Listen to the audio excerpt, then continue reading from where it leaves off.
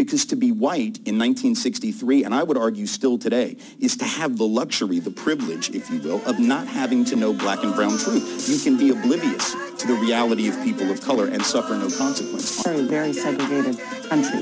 Millions of white Americans live in places where they rarely see anyone of a different race. You're listening to Your Neighbor's Hood, a podcast for uncomfortable culture conversations, specifically about race. Do your thing, Christina and Jackie.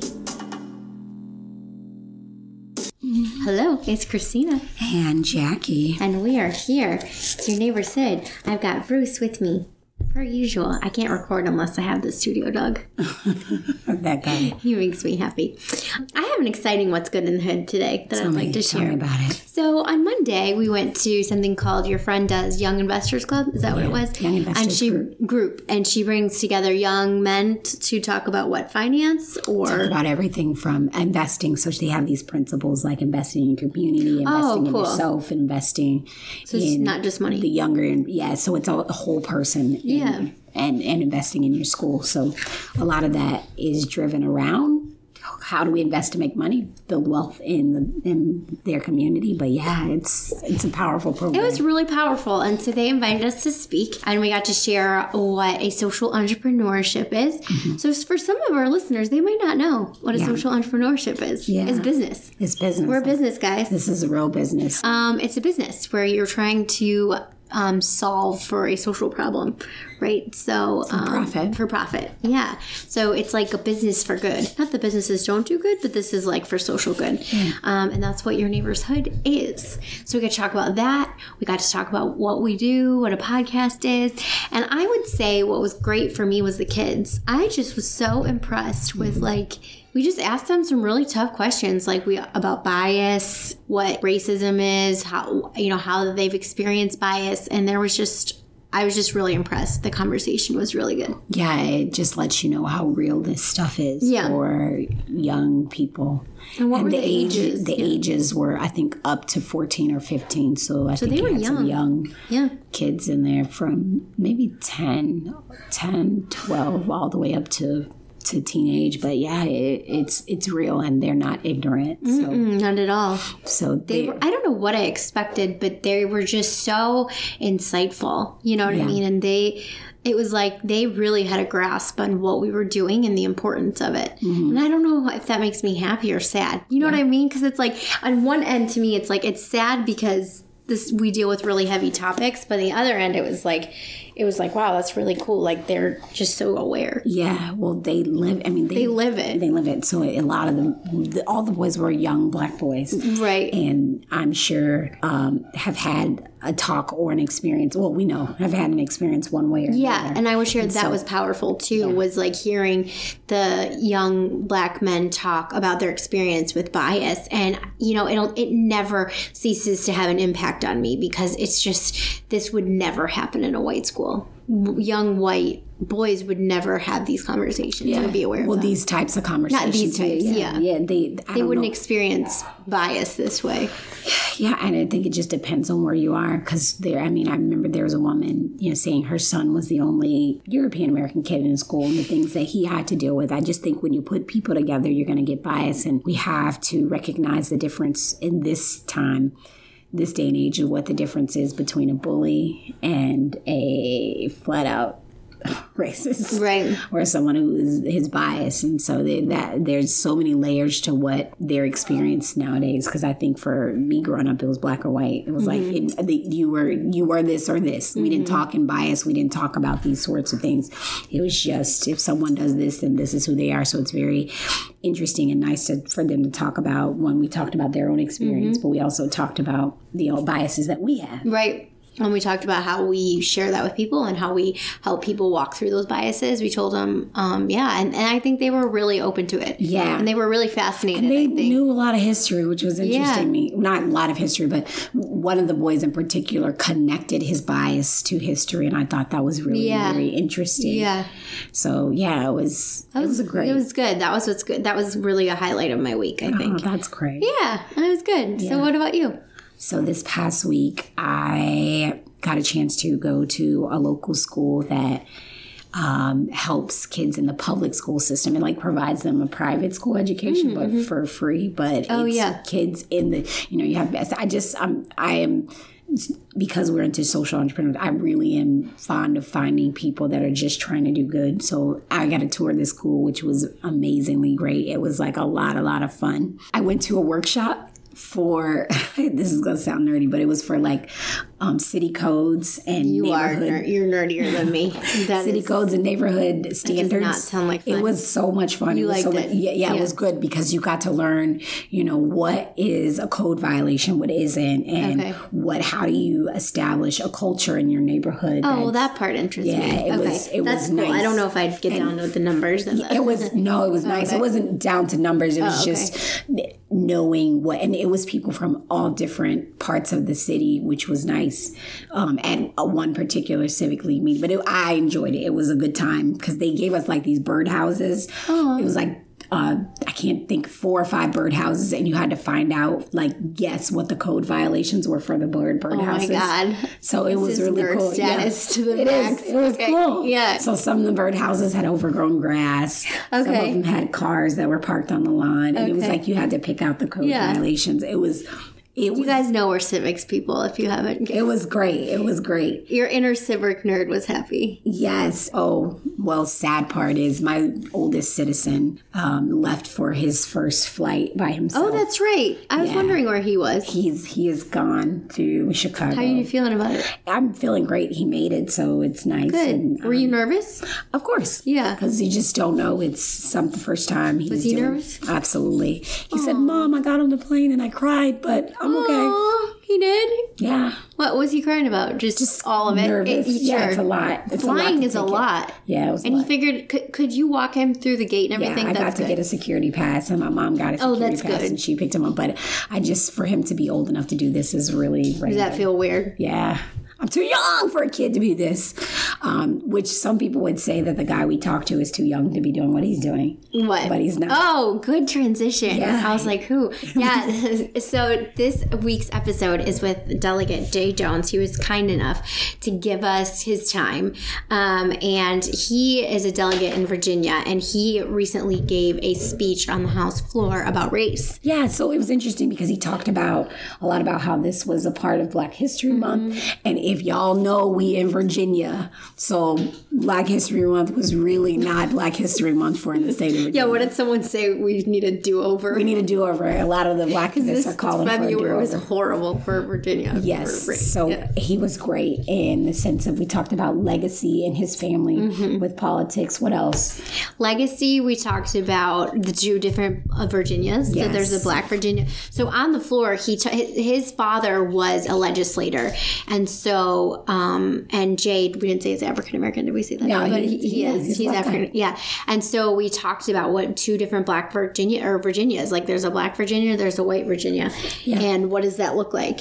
Yeah. We even talked to him about does he ever, because Jay is a lighter skinned gentleman who comes from if we talk about the Black benchmark and things like that, it's a very different background. And does he feel Black enough? What does that look like? And I think all of his answers to these things and more legislation and everything was very interesting. And I think it was eye-opening. Yeah, I think so too. I just loved hearing his perspective, and what I love is that he shared his story. I think the one moment that got me was we talked about the different lived experiences of our grandparents, and it just really touched me. I look forward to you guys hearing that one for sure. Yeah, it was good. It was good. So you're dropping in on an interview with Delegate Jay Jones. Enjoy. Mr. Jones. Thank you for joining us. Yeah. We appreciate you. Definitely.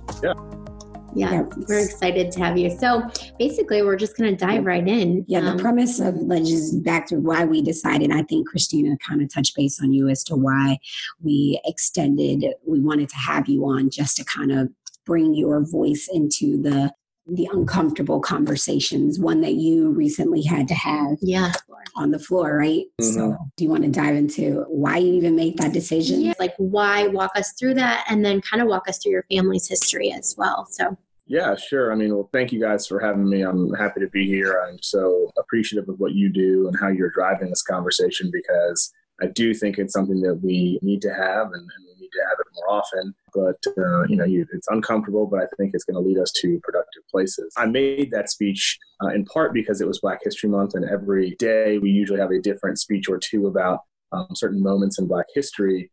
And my speech was scheduled toward the end of the month. And as I was sort of contemplating what to speak about, we had gone through a little bit of turmoil, to put it lightly, at the state capitol, and could not sort of get away from saying something that would sort of reflect the situation as I saw it through my eyes when talking about my family and our experience as Black Virginians over the course of several generations. So that sort of became the foundation of the speech, and worked on it for a little while, debated whether or not it was really the right thing to do in the right time.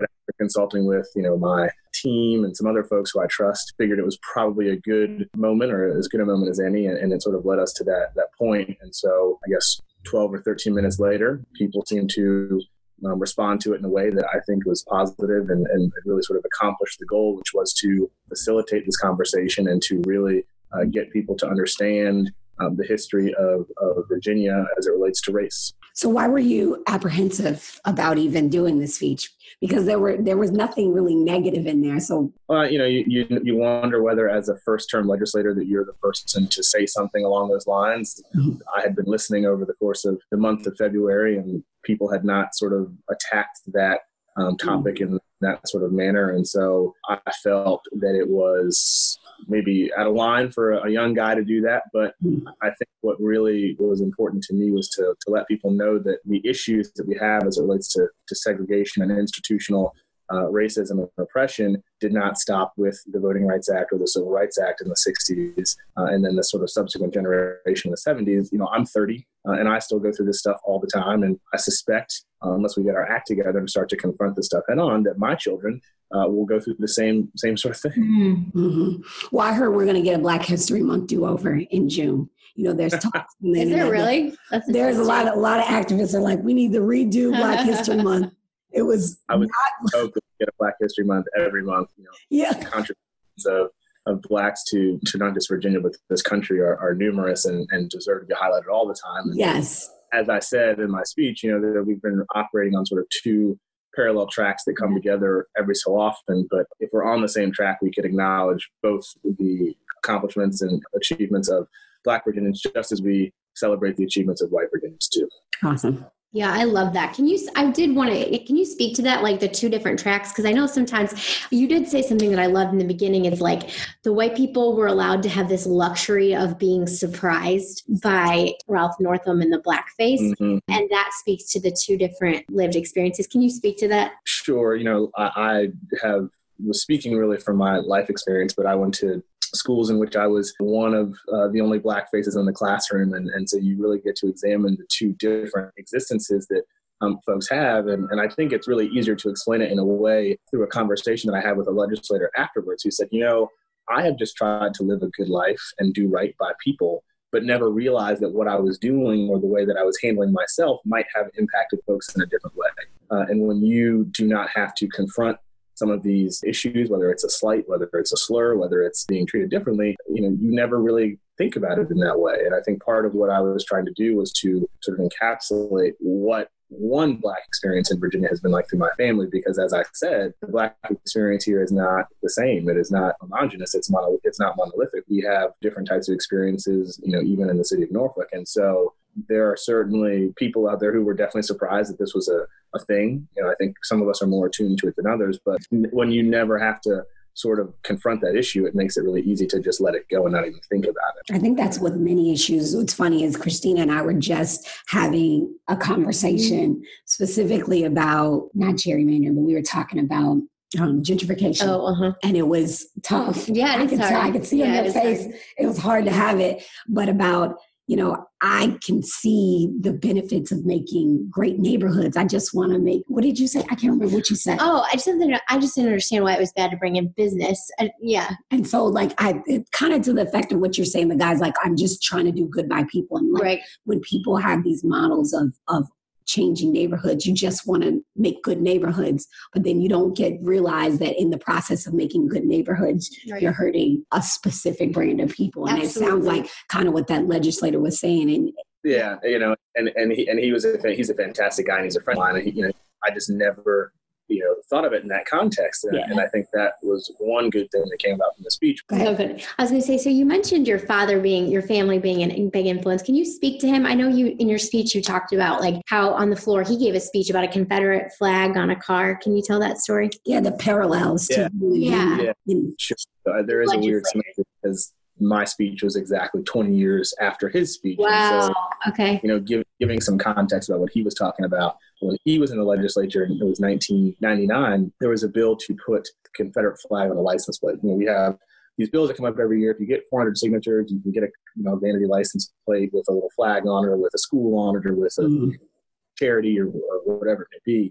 And it just so happened that back in 1999, there were folks who wanted to put the Confederate flag on a license plate. And, I'm sure you guys have heard people say, well, it's heritage, not hate. And there is just no way to contextualize that for people who aren't of that heritage, because it really does come to symbolize hate. And it has come to symbolize hate for over 150 years. But he gave this speech, and he was debating a bill. And it wasn't a morning hour speech like mine, but, he drew upon some things that he had seen in his life, as a young boy.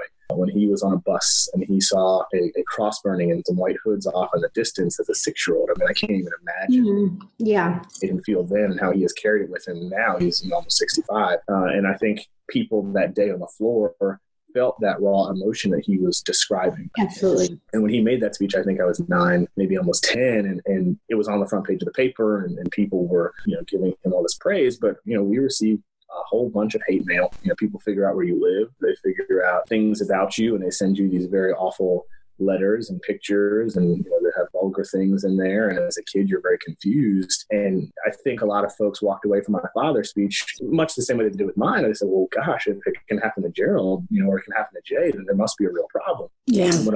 When I gave my speech a couple of weeks ago, I got a whole bunch of letters from people, not in a negative context so much, but from former legislators and people who were on the floor with my dad back in 1999. And they said, gosh, you did a fantastic job. Your dad did a great job. But the fact that we're still having these conversations and still talking about this stuff shows that we haven't made that sort of progress that we had all sort of hoped for. And so, he and I certainly have a shared experience in a lot of different ways, but I'll be the first to tell you, I can't even begin to think that I could have endured what he did as a kid growing up, and what my mother did as a kid growing up, or their siblings, or my grandparents for that matter. And so, I don't want to sort of say that we're the same, because we're not, because I think while things are a little bit better, it was really, really rough for them, growing up in the height of the civil rights movement and segregation. And you touched on your grandparents and just the way that they lived different, and your grandpa struggled to get a law degree and couldn't get the books and couldn't get hired. There was just such a contrast to me. And I think our listeners can, because we have a lot of, white listeners, pretty mixed crowd,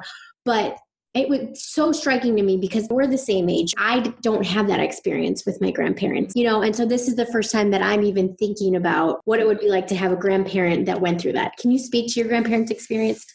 Sure. I was really lucky to have grandparents who loved me and who I got to get to know as a child. My mother's parents died when I was in my early teens, and my grandmother, my dad's mother, died last summer. But, hearing stories about their existence when they had first come to Norfolk, when they were sort of coming of age, was kind of jarring and shocking.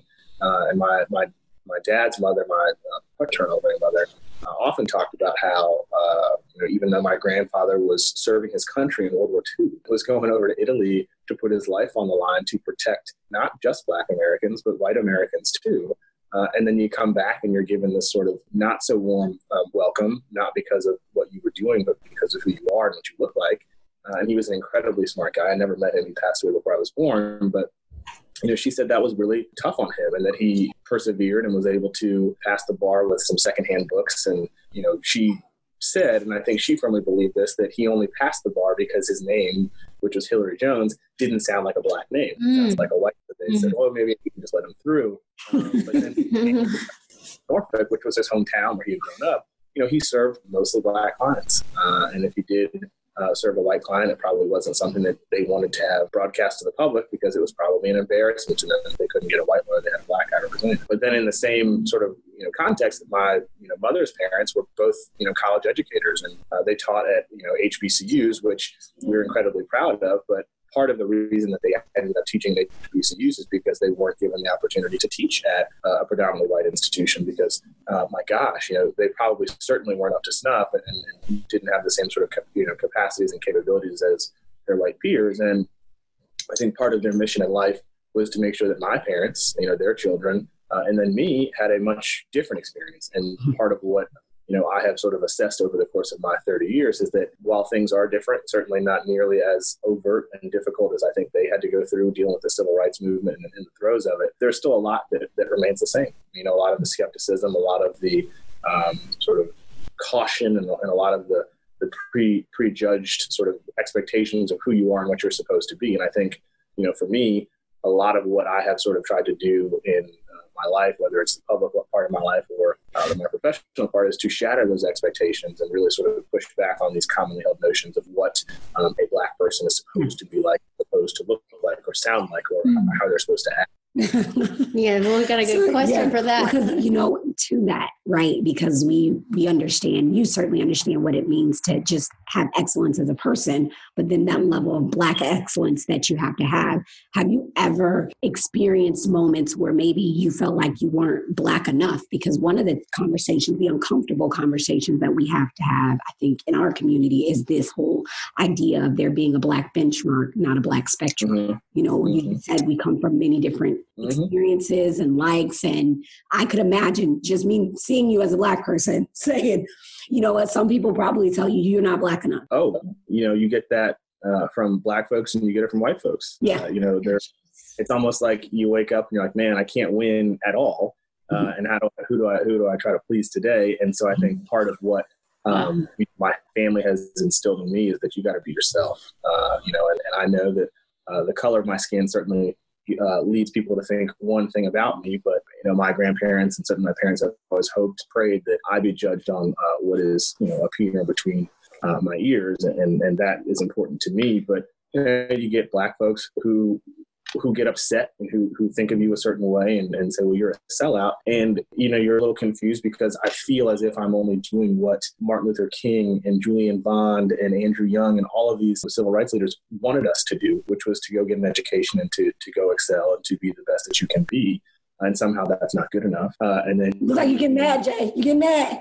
That's right. And you're like, what? I don't understand. And then you have white folks who say, well, you're not Black because you didn't grow up in low-income housing projects, and you don't wear a chain, and you don't speak a certain way, and you're not wearing Jordans, which frankly I do in my spare time, but that's not for them to know, or for like that. So you're sort of walking on this fine line where who really does accept you and who does love you and who does appreciate you, and it's something that I have struggled with, and I'll be frank with you, for my entire life. And how do you walk that fine balance? But the thing that it always comes back to for me is family, which is why I spoke about my family in that speech. But those are the people who love you and who got your back, and whether you're validated by your friends or your peers or the voters or whoever it may be, you can only do, what you know how to do and be who you know how to be. And if that's not okay with them, then, you can't really worry about it so much, and you just got to keep on sort of, charging ahead. Yeah, that doesn't mean it doesn't hurt any less. I'll say that. Oh, there's certainly hurt. Yeah. You're certainly used. And I think even now you hope, and people talk about it being a post-racial society, but clearly we are not, because these things still matter very much. Such a good point. That is a great point. Oh, you still have to code switch. You still find, okay. Tell people don't know what that is. That's why I was going to drop it in there. I know what it is, but people code switching, being able to. Yeah, that is something that I think all of us have to deal with at a certain point, at least once in our lives, and some of us are confronted with this more often than others, quite certainly. And so whether I'm on the floor of the House of Delegates or I'm floor at my house or in the courtroom, it just really depends, and you've got to present a certain way, and some people don't understand it, and they might not sort of get what's going on, but I'll tell you, it's a lot of energy, to try to figure out who you got to be at that particular point. And it's not me being disingenuous. It is me trying to do what I've been asked to do by the voters or do what I've been asked to do by a client. And then, what's just different than Jay, around his family or around his friends, which is my private time, but it might be a little bit different than what you see out in the public, during the day, during the Oh, well, yeah. I think too that, you say as a kid, you look back, and I can do it too with my parents, look back and just say, man, it wasn't as bad. But I think just like with parenting, we're like fighting a different war. Mm-hmm. And I don't know that it's any better or any worse, but it's the access that people have to you with their words and with their hate. It's 24 hours. It's 24 hours. It's right at your fingertips. So it's like, while I'm not concerned about someone coming and burning my house down or painting a swastika on it or anything like that. I mean, those are things that I dealt with as a kid. Right. My kids are now having to have a computer in their hand, and I'm like, just don't click on the wrong thing. That we're fighting a war every single second, the war of racism, I guess you would say, or just isms right at our fingertips, which is so different from our parents. Yeah, it just takes a different form. And what happened in the 60s, 70s, and part of what I wanted to underscore throughout all of this is that, while that happened, decades ago, now things have just switched a little bit, whereas the laws were far more overt and people's behavior was far more out in the open. Now the laws are a little bit more covert and the behavior is a little bit more underhanded than they have been. And we talk about certain things that have been institutionalized in the Code of Virginia for many years. And even just this week, we were back in Richmond to vote on some budget stuff and governor's vetoes amendments. And we, through the budget, were able to sort of suspend the practice of taking people's licenses for failure to pay court filing costs, which is just but one small way that has been disproportionately affecting people of color for so long. And that is something that has been embedded within our system. I would feel that by saying that it's something that was done intentionally, not off base, but there are things like that within our code that have really served to take the place of massive resistance and take the place of these Jim Crow laws. They're just not nearly as out in your face. Yeah, so that was a question I was going to have, because I think back in January, the Senate was able to kind of get rid of the law for allowing certain industry or certain folks to be paid under minimum wage, which was on the books since Jim Crow. And so as a legislator or minority legislator, which, and you're of the few in there, are you now feeling like you have access or taking a deeper look at some laws and things that are residue from Jim Crow? And what are your next steps? That's a good question. And first, let me say that, I think us Black legislators, members of the Black Caucus, have long been trying to sort of push back on these things. And it's unfortunate that the stuff that sort of began to transpire on February 1st has brought this to the forefront so that our white counterparts and non-white counterparts can say, we understand this. What I identified a long time ago as a real issue in Virginia is this issue of occupational licensing. Virginia has, I think, 50 or 60 licensures that they give out that you have to get approved by the state, right? Whether it's a cosmetologist or and so many of these industries, you have to get approval from the state to be licensed, and you are not allowed to get a license if you have a felony conviction. And that is so limiting for people to get jobs when they come out of incarceration. After they've done what we've asked them to do, or after they've paid their fines, if they've done all these things, they still, as a blanket policy, can't get this occupational license. And so, to me, that's been one area where now I think people are more attuned to it, and these bills probably won't meet a fiery death like they have in the past. The same thing with expanding access to voting rights. This year, we got early voting, no excuse early voting for a week before the election. We'd like to see that go up, to a couple of months if we can, but we're starting now, and I think we're right now in this moment trying to take advantage of capitalize. And you don't want to let this moment slip by, because it's very easy in today's society, I think, to become distracted by the next shiny thing and just move on. I mean, look, I'm looking behind you guys, and I see the Instagram and the Facebook and the Twitter thumbnails, and it's like, it is so easy to lose yourself in those social media programs and social media applications that you forget about what is pressing and important, because Beyonce has done something now and she's had this Netflix special, and that's going to take people's attention away from something that's, to me, is really important, which is the legislation that affects our day-to-day lives. And I'm not saying Beyonce is not important, but that will capture people's attention and really take away, I think, from the momentum that we might have. And so for us as a Black Caucus and for our legislators who are our allies, we will spend the next year, as we always do, trying to find the best ways to affect our communities in large scale ways, but also on the margins. And I think now that we've got folks who understand that we have been trying to combat the sort of institutional sort of barriers that we have been erected, that we can really make a little bit more progress now. Wow. So it even goes even deeper for, I think, the people in this room I'm being an elder millennial, that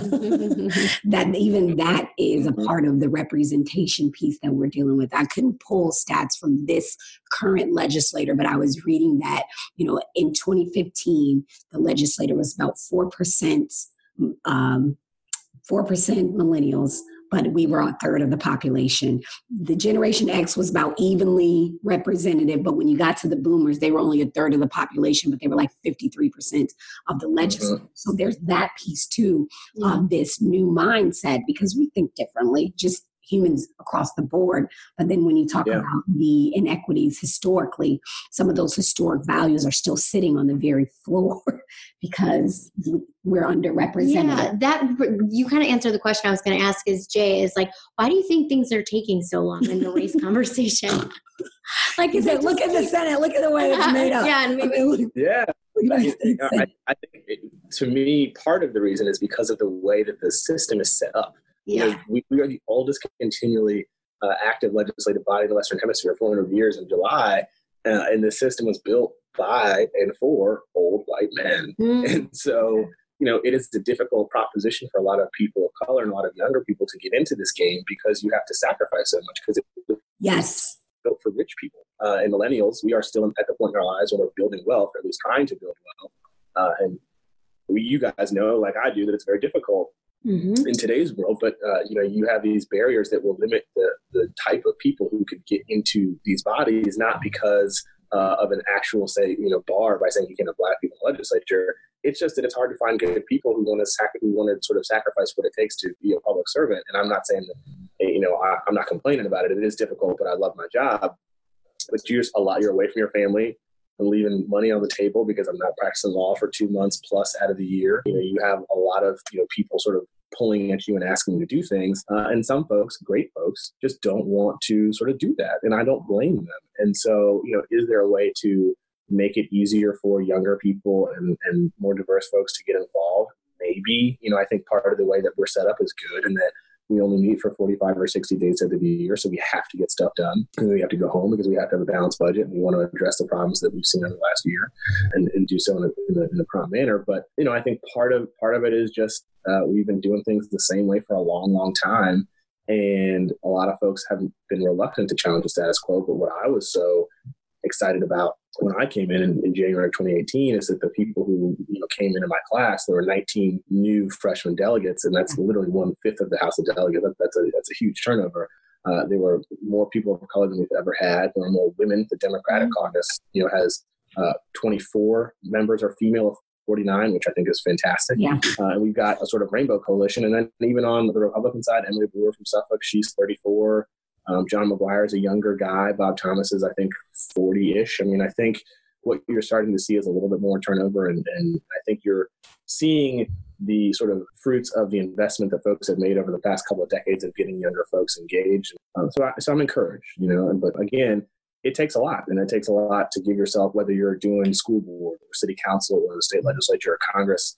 I think anybody will tell you that it is really an investment of yourself, and it takes a lot of people around you to sort of sacrifice on their end too. Facts. Yes. Yeah. So we're about the work in your own backyard, right? It's about it's not about changing the world. It's about changing your world. And we teach people on an individual basis that no one's going to change the world, but you can change your block. You can change your whole neighborhood right around the corner. And so one of the things that is changing, hopefully, are our districts. And and things like that. And so with the upcoming census, because everybody will be dealing with that here pretty soon, I'm going to have you talk to the importance of people really doing the census and actually why that matters on the grand scheme of things, of truly making change in your own backyard.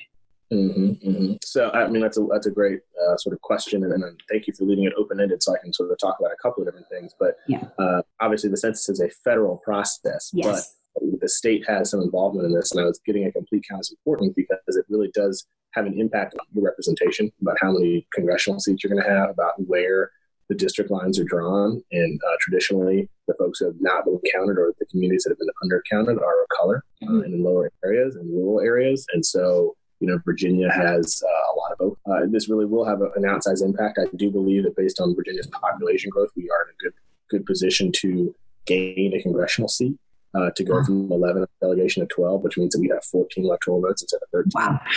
Which becomes an even bigger deal. This will have an impact on where the districts are for the House of Delegates and the Senate come 2021.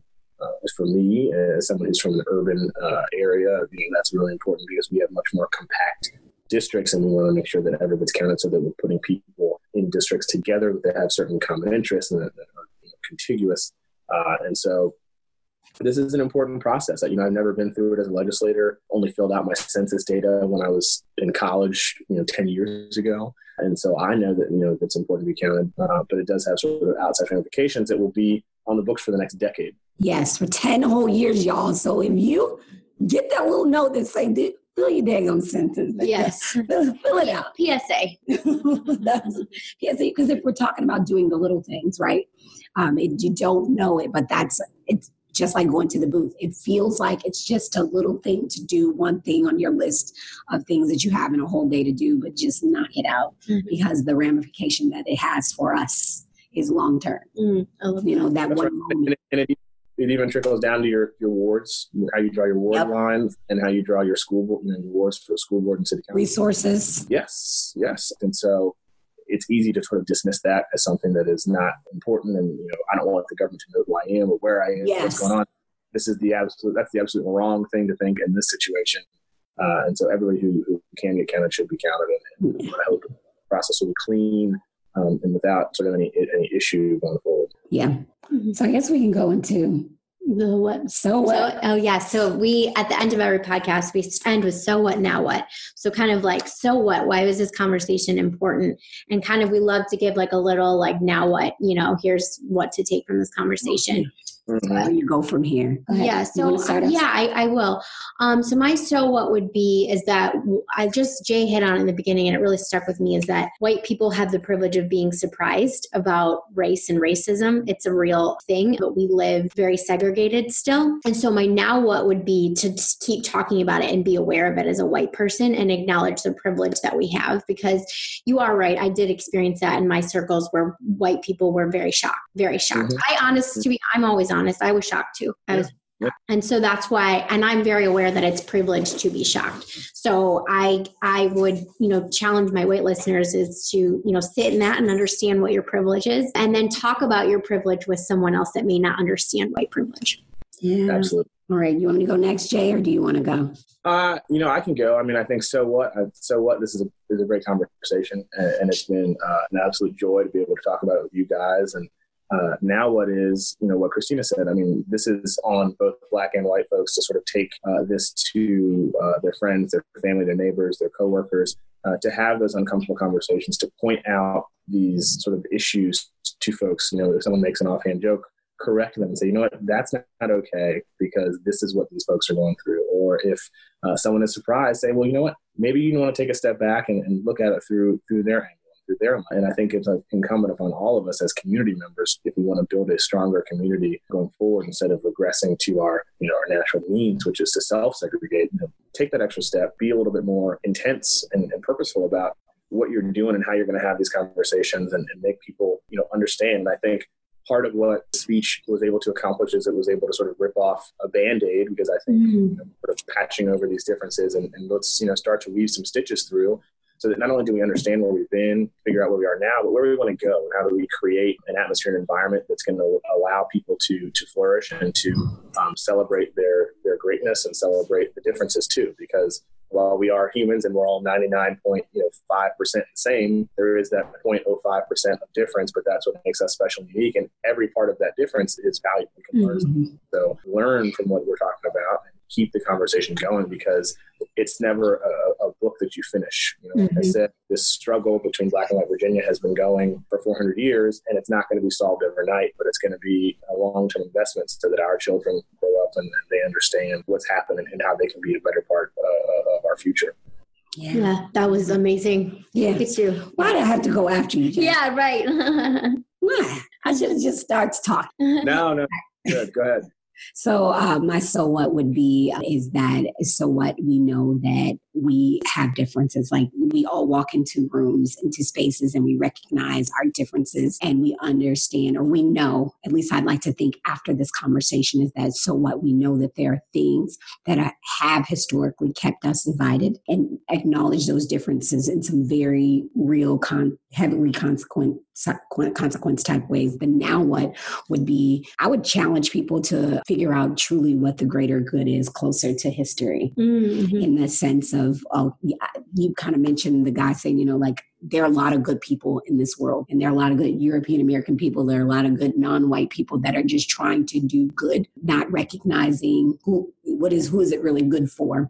Challenge yourself to get closer to good for all, not just good. And then I would say the now would be to challenge ourselves around our conversations about each other and about non-white people too. Because one of the things that hit here was, hey, like, I think you can talk to any non-white or Black person and say you'll hear some of the same sort of self-doubt about being able to show up and being able to be who you are, and also being able to be in different spaces. And I think we as non-white population have to have conversations with each other and with ourselves and recognize who we could be stopping from being a great advocate for us, who we could be holding up from being a great community leader, whatever that is, a great teacher, from those, I don't know if it's a conversation, but those stereotypes or standards that we put on non-white folks.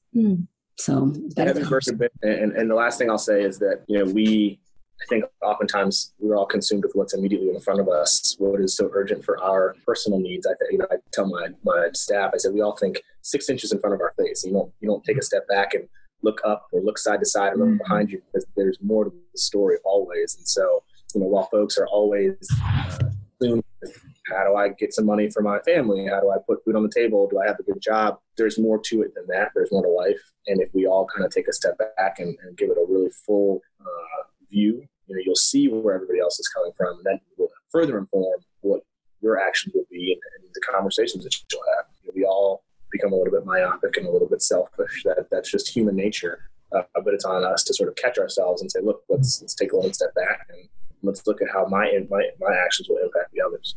I love that. Love it. Well, thank you, Jay. Yeah, that's a great note to end on. Yes, it is. So as always, know that this isn't just a Virginia thing. It's an everybody thing. So it doesn't matter if you are in, Germany, the UK, where else are people listening? I can't even think of all the places that there are the little things that you can still take a step back and do great things, as Jay said. So as always, stay open, stay curious, and make it a great day closer to history. Thanks, Jay. We appreciate you. Ooh, that was a good episode. Yes, it was. Oh, but we would love to give you more. Yes, we would. Like exclusive content, merch, all types of good learning tools. Absolutely. So you can head over to patreon.com/yourneighborshood and check out all our different tiers of giving, or you can just do a one-time donation on Patreon, Cash App, or Venmo at Your Neighbor's Hood.